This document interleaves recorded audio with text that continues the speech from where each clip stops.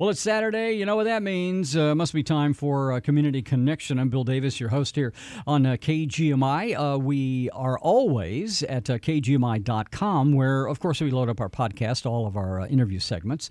Certainly, you can listen to us there. You can listen to 790 AM, 96.5 FM, if you prefer. Welcoming back a couple of gentlemen I know well with a big festival not too far away. We got Daniel Tepper and David Starr with the North Cascades Bluegrass Festival.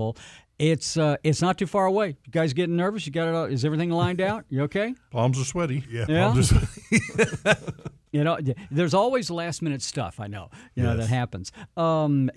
Everybody wants to go to the Bluegrass Festival. You know, before I do anything else, normally we tell everybody how to get tickets and where to go. Let's give them that. Instead of at the end, let's tell them right now. If you want to buy tickets to this, or you want to be, are you still taking vendors as well? Yes, or are they we also? are. Okay. We're taking craft vendors and food vendors. Okay. And they can go right out to our website and say, join us, and click on the vendors and applications. And what's that website? That website is www.ncbf.fun. Stands for North Cascades Bluegrass Festival, but don't write all that out. That's where you can get tickets. I think we forgot to tell them. It's coming up on Labor Day, isn't it? Labor Day weekend. Is. 2 or 3 days this year. This year it's going to be a 2-day festival, Saturday and Sunday, the 2nd and 3rd of September. Yeah. It's going to be Dimming, right? Dimming Log Show It's going to be out grounds? at the Dimming Log Show grounds. Mm-hmm. We actually do have camping, both dry and with hookups, that start on the preceding Tuesday and run through the following Tuesday. What's dry hookup? Because I don't do much camping. What's dry hookup? Well, it's dry camping. So Dry dry camping means you're in a tent or in an RV and you don't have water coming to your rig or power. Gotcha. That's what's with dry. I see. Yeah, it makes a total sense. There's Now, plenty of water out there, though. Yeah, it makes sense that you explain it to me.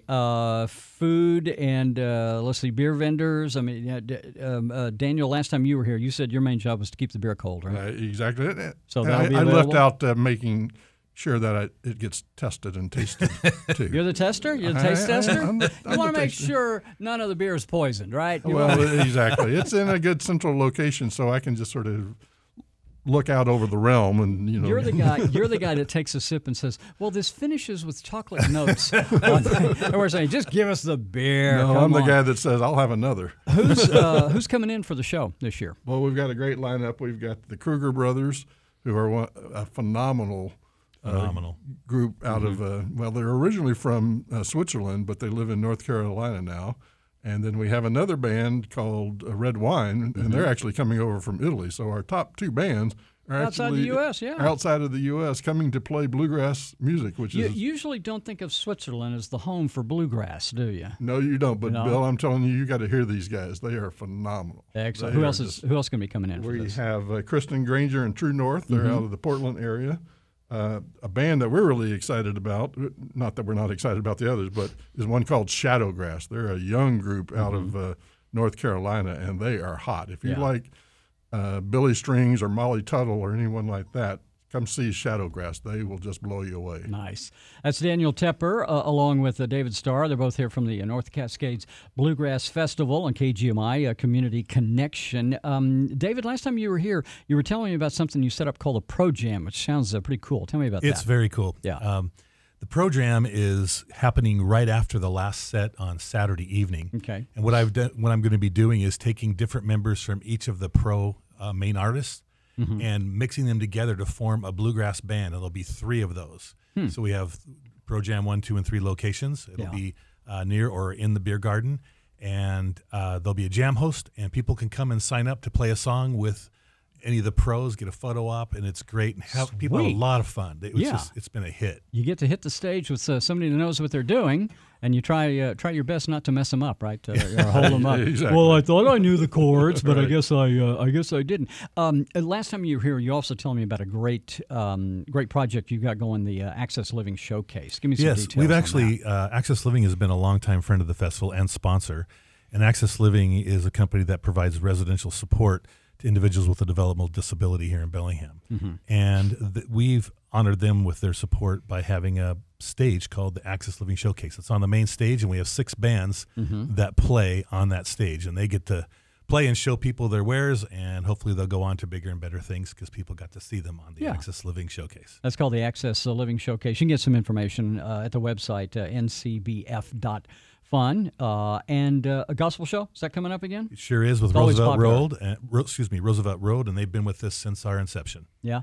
I know that the main idea behind all this, besides a lot of fun, besides a lot of food, and maybe the occasional adult beverage or two, has to do with it's a fundraiser. Let's talk about that. It absolutely is. The festival is the primary fundraiser of the Watcom Parks and Recreation Foundation, which is a local nonprofit here that goes to help support parks, trails, recreational opportunities throughout Watcom County.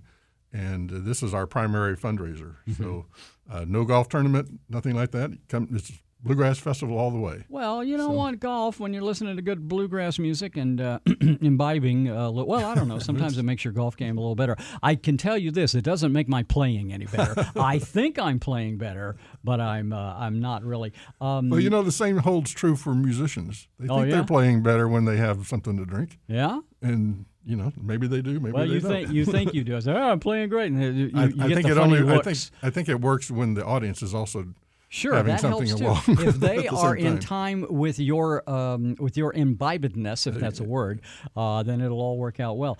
I know you guys have had great success with the workshops in the past. You're going to be doing that again this year? Yes, we are. Workshops are coming together very nicely. We have a lot of them, and we are known for them, and that's one of the things we really pay close attention to at our festival. Just a couple examples. One of the Kruger brothers is doing a flat-picking guitar, Doc Watson style. And another artist is doing how to play songs you don't know.